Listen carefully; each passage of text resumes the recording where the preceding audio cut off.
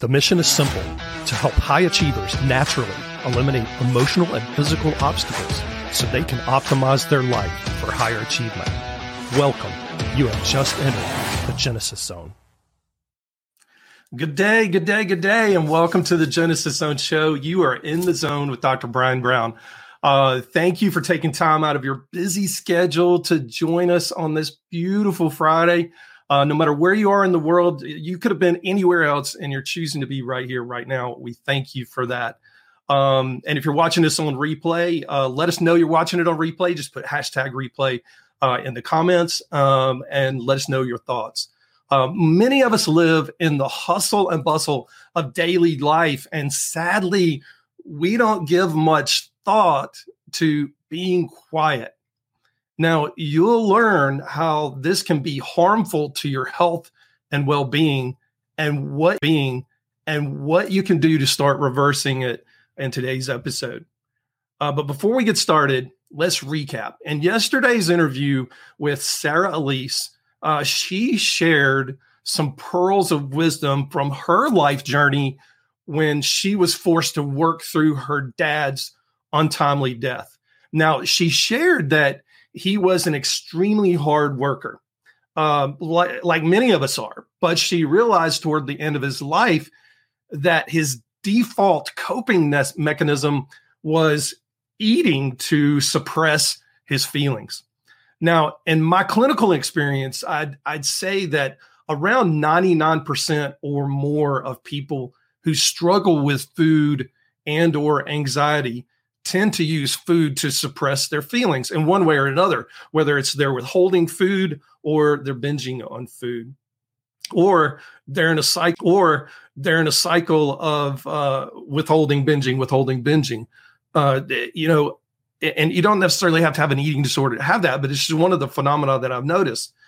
But Sarah went on to share how her dad's death forced her to evaluate her own life, especially when she realized, and she put it so eloquently, I felt like I had to be on all the time for everybody. Now, I know there's nobody listening today that feels like they have to be on, so to speak, all the time for everybody. Now, I'm being really sarcastic because I know if you're tuning in, I know there are many people, especially high achievers, that feel like they have to be so on for everybody else. They don't have time to be on for themselves. And nothing could be more disastrous to your health. And these are the epiphanies that Sarah was processing through when she was processing through her dad's early death. Now, from her personal epiphany, she confided in her boss that she wasn't doing well. And her boss was upset. Not because he was empathetic to her situation, but because he didn't want to hear that she wasn't doing well. You can go back and listen to the interview to find out what Sarah did for a living, but what she did for a living was help take care of other people from a health and wellness standpoint. And a lot of times people who take care of other people, who are caretakers, they feel like they have to be on for other people all the time and to their own detriment. So they end up failing in their health, failing emotionally, physically, and spiritually, mentally. Their health starts declining, their well-being starts declining. So from this place of deep self-evaluation and setting healthy limits for personal self-care, Sarah was pointed in a new direction as a holistic wellness coach.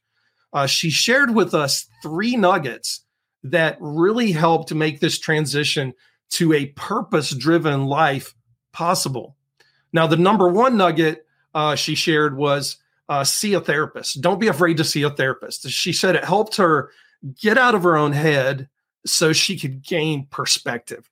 Now, I can't emphasize enough the importance of making sure that mental health-wise, you're in a right space. And I will actually, a lot of times, spinning off what Sarah taught here about seeing a therapist, a client comes into me and I sense that they're not ready to do the deep work that we're going to be doing on a wellness side. they need to actually have some therapy. And I'll actually refer them to therapy before they actually come to work with me. And I've had people literally come back 7, 9, 10 months later and thank me for referring them to a therapist and really pushing them to do that. And then once they came in and we started doing what we do on the genetic side and the functional medicine side, everything was smooth sailing.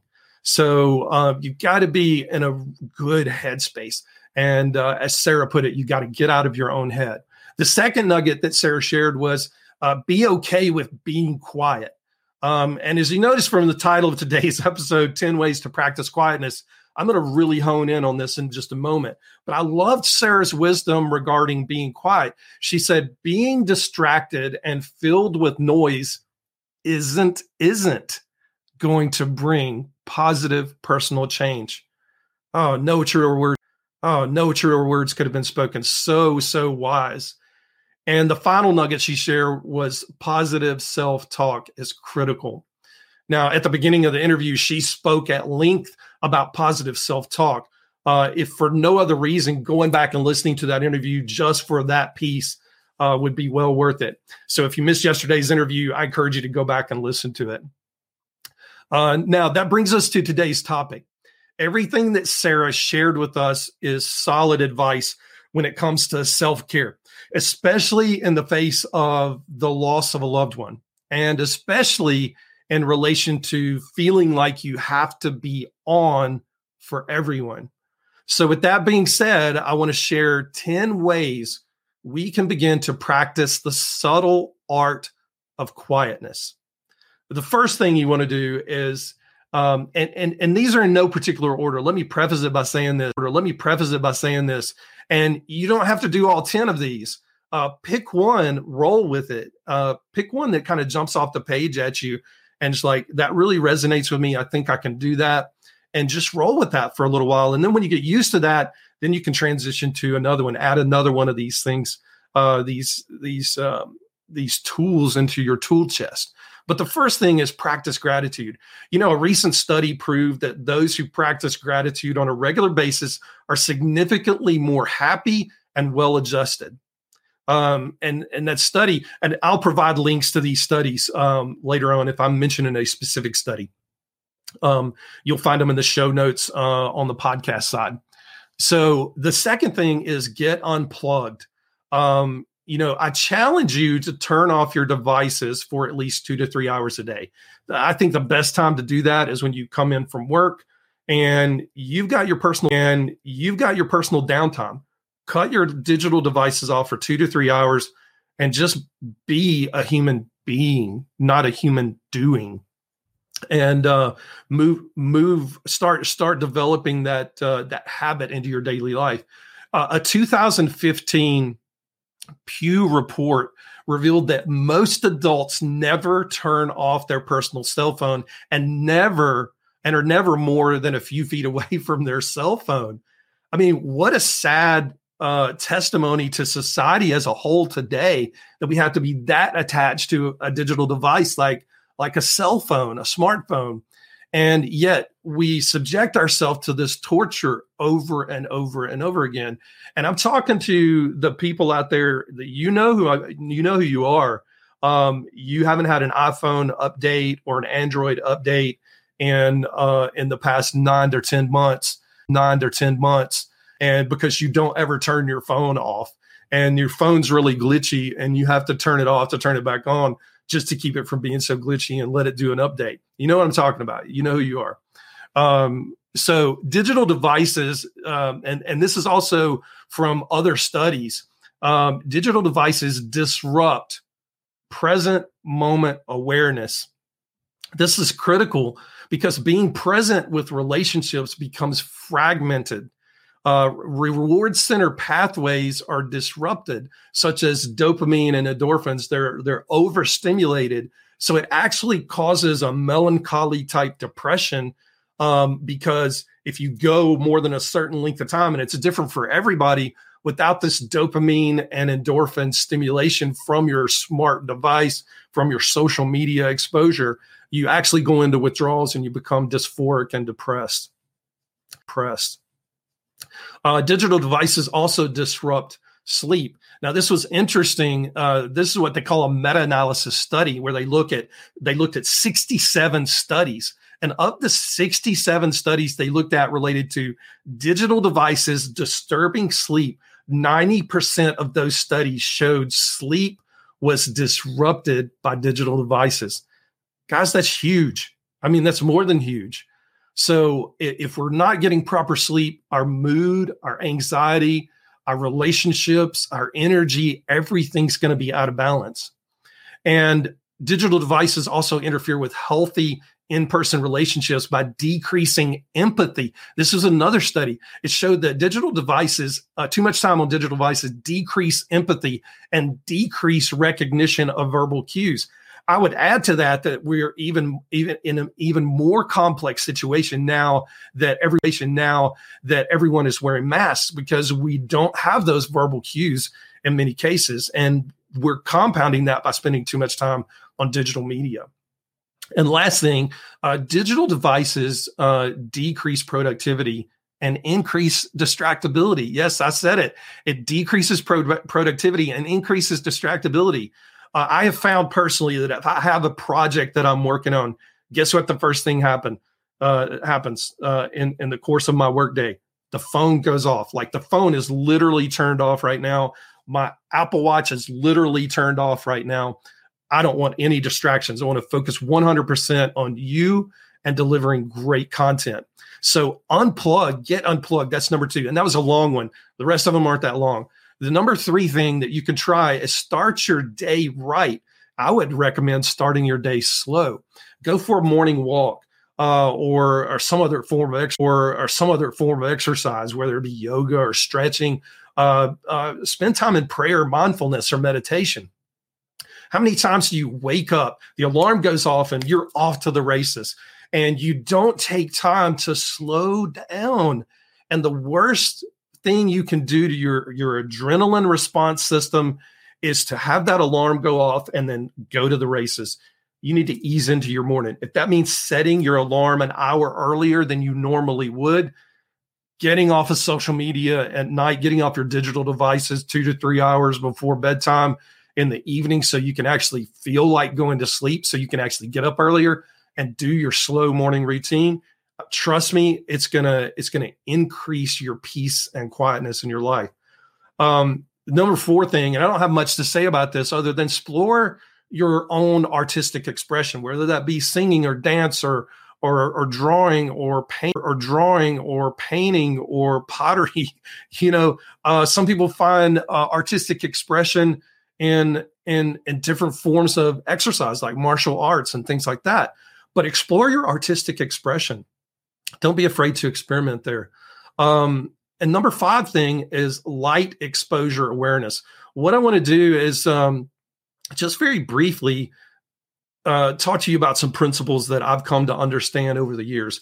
Always use natural light when possible. For example, this is really, really, really simple.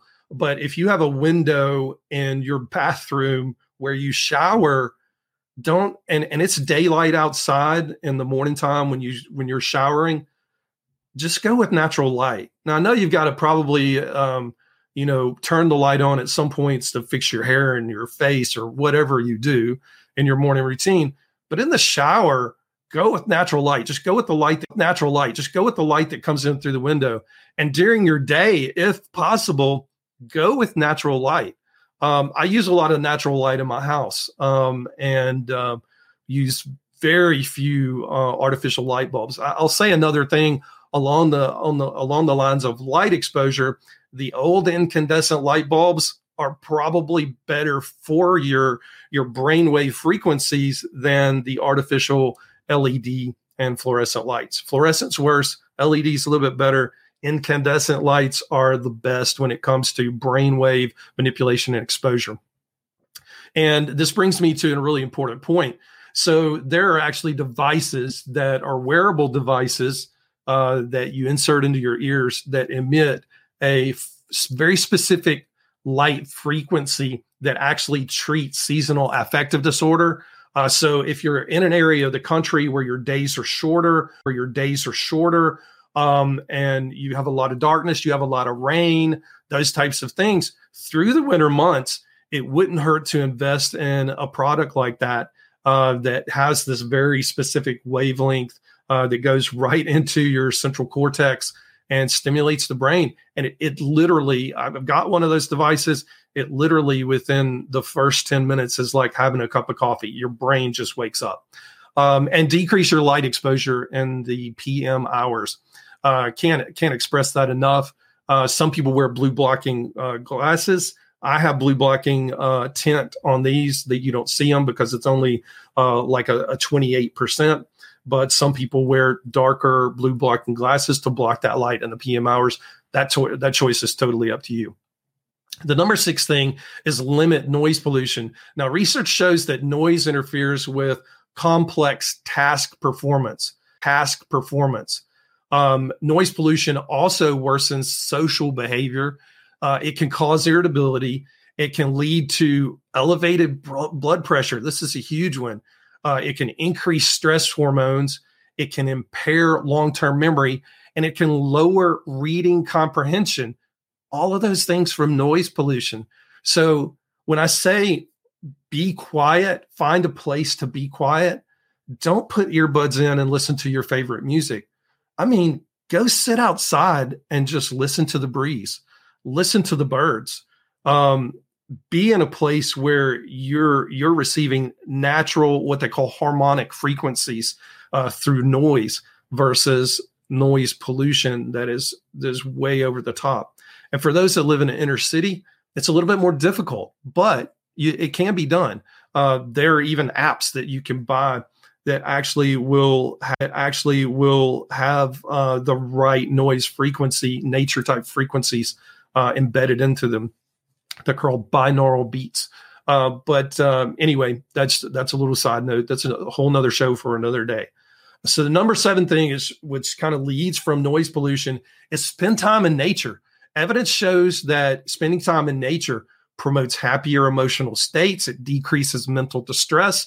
It improves sense of well-being. It improves life satisfaction. It increases autonomy, and it helps you feel more alive and energized. All of these are backed up by studies, guys. This is not something I'm making up. All of this is known fact when it comes to actual scientific studies. The number 8 thing, be aware of your breath. Now, I know there's some people out there that may be chuckling just a little bit. I'm not talking about bad breath, although that would disturb your quietness. What I'm talking about is breathing. Okay. So make sure you're breathing with your belly and not your chest. If you feel really stressed out, you might want to just put your hand on your chest, look at the second hand on your watch, and just count the number of breaths you have per minute. If they're high, let's say they're 16 plus, that's not good. When you're in a very calm state and a very quiet state, many times your breathing will come down to 6 to 7 times per minute. And I know that sounds foreign to a lot of people, but it's not impossible. I do that on a daily basis where I just center myself, focus on my breathing, and my breathing will go down to 4 to 6 times per minute, which is kind of insane if you think about it. But I want to walk you through a breathing exercise really quickly. It's really, really simple. Breathing with your belly, not your chest and your shoulders. Breathing with your belly. I want you to breathe in for 4 seconds, for a count of 4. I want you to hold it for 7 seconds. And then I want you to breathe out for a count of 8 seconds. It's as simple as that. And that little exercise will help quiet your mind, quiet your spirit, bring your stress hormones down. There's all kinds of research about breath work and the physiological effects of that. The number 9 thing is be mindful of the food that you eat. This goes for timing of when you eat. This goes for the type of food that you can eat. Again, this is a whole nother episode for another day. But if you eat a high carbohydrate diet, if you drink alcohol on a regular basis, even if it's one drink, it can disrupt your stress hormones, cause adrenaline and cortisol to go up. That disrupts your quietness. That disrupts your peace. So be very mindful of what you are putting, as one of my friends says, who's in the weight loss space, be mindful of what you're putting in your pie hole. And I know that sounds really grotesque, but it's true if you really think about it. I want you to have that visual image. And number 10, be mindful of the nutrition that you give your genes. Here at the Genesis Zone, we focus on nutritionally supporting the genes, testing those genes, finding out which ones are out of balance, and really developing a plan to nutritionally support those genes with the right supplementation, removing all of the guesswork. There's no sense in having to guess about the supplements that you need to take. You can know for certain which ones that you need to take, that your body needs, and not just for this moment in life, but over the course of your life, you'll know with absolute certainty. So critically important to be mindful of the nutrition that you give your genes. If you're at a place where you don't feel so optimized physically, emotionally, mentally, or spiritually, and you'd like to learn about what it's like to operate at a higher level of peak performance by understanding your genetics at a deeper level, let's talk. I would love to talk to you. You can direct message me on Facebook or Instagram at Dr. Brian G. Brown, or you can use the message feature on my website at www.drbriangBrown.com/contact. The URL is right at the bottom of the screen for the website. Just put a /contact in front of it. So that brings us to the end of today's episode. I want to tell you, I've got something really exciting coming up really, really soon, an announcement that we're going to be making. It's something brand new that I'm starting. It is a genetics boot camp. It's going to be free. It's going to be a 5-day live boot camp. If you are interested in that boot camp, I want you to drop me a message on the chat here, or I want you to direct message me on Facebook or Instagram because we are going to start pre-enrollment for our first boot camp class, here coming up pretty soon. So tune in next Thursday at noon Eastern Standard Time for our next Wellness Warriors segments, where I'll be interviewing another surprise guest, and we'll continue exploring ways in which you can optimize for higher performance. Notice I didn't say high performance. I already deal with high achievers, higher performers. We're talking higher performance, total optimization, physically, emotionally, and mentally, mental optimization. So again, thank you for being here today. Most informed, most trusted, and most grateful you spent this time with us today. Until next time, stay in the zone. I'm Dr. Brian Brown.